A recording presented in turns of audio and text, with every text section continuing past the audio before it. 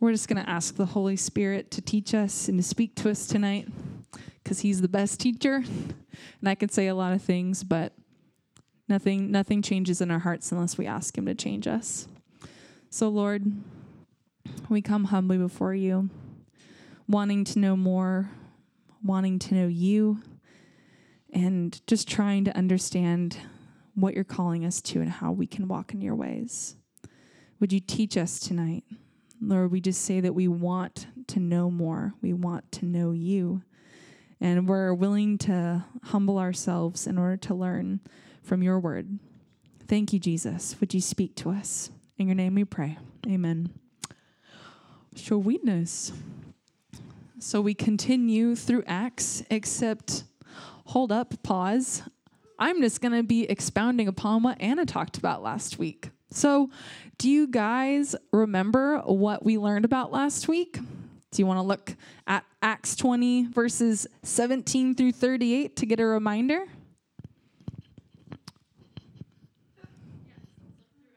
Yes, let's look through. Anna talked about 3 things that the elders were called to do. Do you guys remember any of those 3 things? Yes. Yes. Like watch over the flock. Yes. Excellent. What else? There was one thing before that and then one thing after that. So Boudica mentioned keep watch over the flock, which is in verse 31, where Paul's talking about how there will be ones who will come to take them away, either within or from the outside. But before that, in verse 24, he talks about completing the task given to him, testifying to the grace of God in our lives that all may know, serving, reaching the unreached. And then later, Paul talks about working to take care of the weak there in verse 35. And last week I was like, oh, these are all awesome things. I love this. Like, this is what we're called to do. But I found myself asking the question, well, really, what am I responsible to do? Like, who am I responsible for? And how can I do the task that's set before me? Because I don't know about you guys, but sometimes I kind of feel like, okay, Lord, sure, I'll go take care of the flock. I'll complete the task. But like, that's a lot. That's a lot for me to be responsible for. So how am I supposed to help this happen in the world? So tonight, I want to talk about 4 responsibilities of a leader that we learn from this passage here in Acts 20. So let's turn, if you're not already there. So who was Paul speaking to in Acts 20 here? The Ephesian elders. Yes. Excellent, Anna. So I wrote down the leaders of Ephesus, which, yes, the elders in Ephesus. And in this passage, we remember that Paul was talking to the Ephesians, the leaders of Ephesus, because he's about to go away and be imprisoned in Jerusalem. And he even tells them, I know that none of you will see my face again. So he's like, okay, guys, this is the last time you're going to see me. Like, peace out. Bye. The Lord's got you. And if I was one of these elders, I would probably be saying, hold up, Paul. Like, I know that you're entrusting me to a higher level of leadership, but I would really love it if you would just spell out like exactly what I'm supposed to do. Like, give me a how-to guide of being a leader. But he kind of did that already. So when we look in Acts 20, he spent most of this passage reminding the leaders of what he himself did as an example to them of how they should live. He says over and over, like as you look through the verses, you know how I did this. You saw how I did that. Did you see how I served, how I XYZ? So I want us to use a little bit of time to write down examples of what we see Paul talking about. What examples did Paul give them from his own life? You can just shout them out.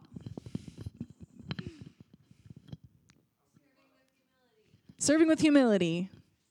What'd you say, Nathan? Yes. He shared the gospel. This is good. He worked hard. Day and night. I did not cease day or night to admonish everyone with tears. Paul's such an emotional guy. I love it. Do you guys see any other things? He specifically specifies that he testified both to Jews and Gentiles. Yes. Or Greeks, sorry. Yeah, both Jews and Greeks. This is good. Yeah, so we see examples of Paul talking about how he lived, how he spent his time, what he said to others, what he believed about himself. I did not shrink. I served with all humility, with tears and trials. And he was someone who humbled himself. Is there anything else that you guys see in this passage? Yes. Yeah. He didn't count that to be what his life was going to be worth, what counted his life as worthy.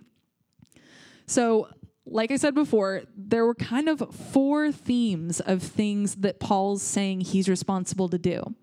So you guys mentioned some of these. I did not shrink back. I commend you. But they all kind of like float around unless you start to see common themes.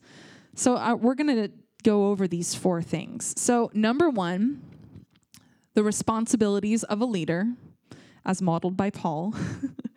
1, a leader has authority over themselves. A leader is someone who knows the word of God and pursues relationship with him. A leader is someone who serves the Lord with all humility, who cares for the church, who speaks only what is profitable to others, teaching in public, evangelizing, X, Y, or Z. So I want someone to turn to Titus 2 and read verses 1 through 8 for me. And we're going to see how this ties into this idea of a leader having authority over oneself. So when someone gets there, they can read it out loud if they want. But as for you, teach what accords with sound doctrine. Older men are to be sober-minded, dignified, self-controlled, sound in faith, in love, and in steadfastness. Older women likewise are to be reverent in behavior, not slanderers or slaves to much wine, and they are to teach what is good. And so train the young women to love their husbands and children, to be self-controlled, pure, working at home, kind and submissive to their own husbands, that the word of God may not be reviled. Likewise, urge the younger men to be self-controlled. Show yourself in all respects to be a model of good works, and in your teaching, show integrity, dignity, and sound speech that cannot be condemned, so that an opponent may be put to shame, having nothing evil to say about us. Thank you, Everett. So do you guys see some of these things that is being talked about here in Titus? Like self-controlled, sound in faith. There's like this big long list. And in this context, they're talking about what it means, like the qualities of being an elder. But I think that this still applies to us as leaders. We're people that others look to. We should have authority over ourselves in the way that we live and that we do things. So the second thing that a leader is responsible for, a leader humbles themselves to serve. Those that the Holy Spirit, you serve the people that you live among, you serve the ministries that the Lord has appointed you to, and you serve those that the Holy Spirit has made you an overseer of. Like Paul talks about where he says, where is it? Serving the Lord with all humility. Like he's living among these people here in the beginning of these verses. He says, I lived among you. You saw that I served with all humility. He did everything that he could. In Acts 20:35, in all things I have shown you that by working hard in this way, we must help the weak and remember the words of the Lord Jesus, how he himself said, it is more blessed to give than to receive. And then in Matthew 23:12, it also says, Jesus says, whoever exalts himself will be humbled, and whoever humbles himself will be exalted. So this whole idea of being a leader means serving other people, putting their needs before our own, and walking in all humility. The third thing that a leader, that is among the responsibilities of a leader, is that a leader walks in the grace and authority that God has given them. So if you've been to GCC long enough, or if you've even been here, you've heard the whole idea of circles of grace. Like, oh yes, the Lord has drawn this circle for me. I'm going to operate fully within it until he gives me a bigger circle, a different way that I can lead or that I can serve, so that I am walking in all that the Lord has for me. And we shouldn't just stand within like a little piece of that circle, but like we can operate fully in the places that the Lord has given us authority. And I have an example of this from my own life. If you guys are wrestling with like, okay, but like what does it look like to walk in grace and authority like that the Lord's given? So I know that the Lord has called me, Josie, to serve as a worship leader. It's something I've known for years, is that the Lord made me to be a worship leader. And he's given me authority over my role as a worship leader here at Cornerstone. So because I have authority here at Cornerstone, that means that I have the responsibility to do a good job. So any band member knows that doing a good job means maybe getting the lyrics and the songs to them more than 24 hours before the set, which I don't always do. I'm sorry, Ethan. I'm sorry, guys. But it also means that I communicate with my team. I look out for them. They're people that I care about. So if I see stuff going on in their life, I've been given authority to talk to them about it and be like, hey, like, how are you doing? I'm noticing this. And I'm also responsible to keep myself in purity so that I can worship before the Lord freely. So I have this responsibility, but really I have an opportunity with that, like authority that I've been given, is I have an opportunity to speak in the lives of others. Now I'm going to contrast this Cornerstone worship leader role with when I serve. Oh, did I almost knock that over? Thank you. Oh, that's funky. There we go. Thank you, Daniel. Stay. All right. I'm going to contrast that Cornerstone worship leader role that almost knocked the base over with my role as a worship leader at Grace Community Church. At Grace, I've been given the grace to operate and to be on the team, to sing and to lead other people, but I do not have authority. Like Larry Gallus has authority over the worship teams at Grace Community Church. He is the guy who is in control. He's responsible for whether people show up on time or not, or reprimanding them if they do what they are being asked to do. So I do not have the authority to rebuke other members of the worship team or call them out. I don't have authority to tell the team how the practices should go. I don't have authority to tell Larry, like, hey, I really don't like that song. I don't think you should play it anymore. Like, Larry has been given full authority over the GCC worship team, and I have to operate under his authority, but within the grace that I've been given. Like, I still have an opportunity to be responsible for myself, to get there on time, to have practiced the songs ahead of time, and to, once again, to keep myself in purity so I can worship freely. So that's kind of an example of what it means to operate where you have grace and authority, and where you have grace but maybe not authority in those areas.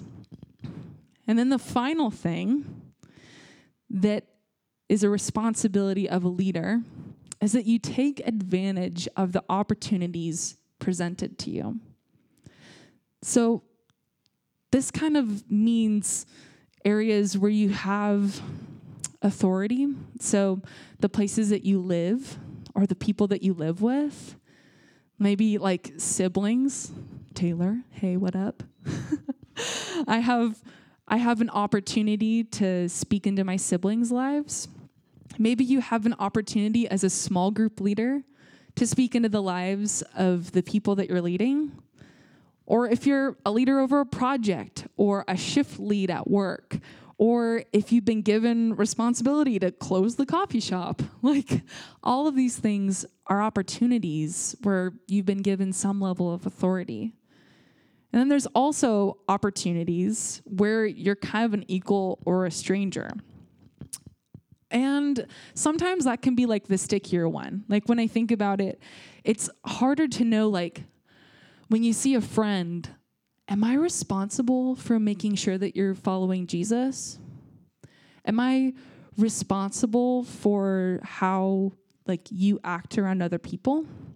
So I would like a volunteer to help me. All you have to do is stand, so don't worry, you're not going to be like answering questions or anything. I need someone to come stand right up here next to me so I can illustrate this point. Taylor Morgan, thank you very much. Thank you, this is my lovely assistant. Okay, so as we work through this, we can kind of think of our relationship with like an equal or like a friend, kind of like a dance in some ways. So Taylor, would you face me, please? Oh, thank you so much. Don't worry, nothing too crazy. So when we think about the level of responsibility or opportunity that we have, it's kind of like a dance.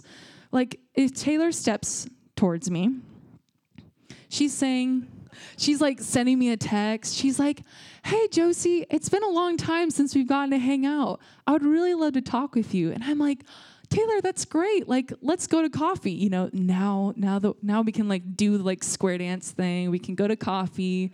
Like we get to hang out. But if you step back, Taylor, me as like the lead dance partner, I could say, oh man, I haven't seen Taylor in a really long time. Like, how is she doing? I wonder like how her heart is, whatever.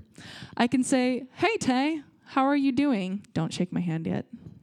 I can say, hey, how are you doing? I shoot her a text. I'm like, hey, I'd love to hang out with you. Like, I'd love to see you around. But Taylor doesn't take my hand. She's like, I'm too busy. Like, I got work. Like, life is really full right now. I really don't have space and time. I am not responsible for making Taylor join like the dance. Like if she chooses not to accept my invitation, like I get to say, okay, all right, I'll move forward. Let's see if I can find another dance partner, another person who wants to spend time, who wants to be invested in, who is looking for a relationship. But if I outstretch my hand and Taylor says, actually, yeah, I'd really love that, then she gets to take a step closer and we get to walk in a relationship together. But it's an opportunity. It's something that I invited her into rather than saying like, you have to join the dance. Like you have to be part of this. Like it's for your own good. Thank you, Taylor. You can sit down. Round of applause. Round of applause. So this fourth point is something that I think is really like poignant for us as people who are trying and are learning to be leaders amongst the people that we're with is, are we taking advantage of the opportunities that the Lord's given us? Are we walking in the grace and authority that we've been given? Are we humbling ourselves to serve? And are we ourselves having authority over what we decide to do? And I've heard it's been said in our community that people feel responsible for others. Like, what am I going to do? This person like isn't walking in the way that they should. Like, what can I do to make sure that they are walking with the Lord? But I hope that we can turn that feeling, that burden of responsibility into this lighter feeling of opportunity. This person's in my life, and I have an opportunity to reach out. I have an opportunity to invite them and to say, hey, I would love relationship with you. But I hope that we don't feel burdened by responsibility. We should invite others into relationship with ourselves and then ultimately with Jesus. So those are the 4 things. I am really excited for our discussion groups tonight because we get to talk about some of those things, like where have you felt responsible, maybe for things that you're learning you're not actually responsible for, or places in your life that you have opportunities to serve, and ways that we can encourage you to be more about that. So we're going to break up into small groups, about 5 to 7 people. And there's maybe some people online joining us, so Luke will facilitate that. But if you guys want to do one group downstairs and one group upstairs, then we'll just take time to chat together. It is warmer upstairs. Okay. Thank you, guys.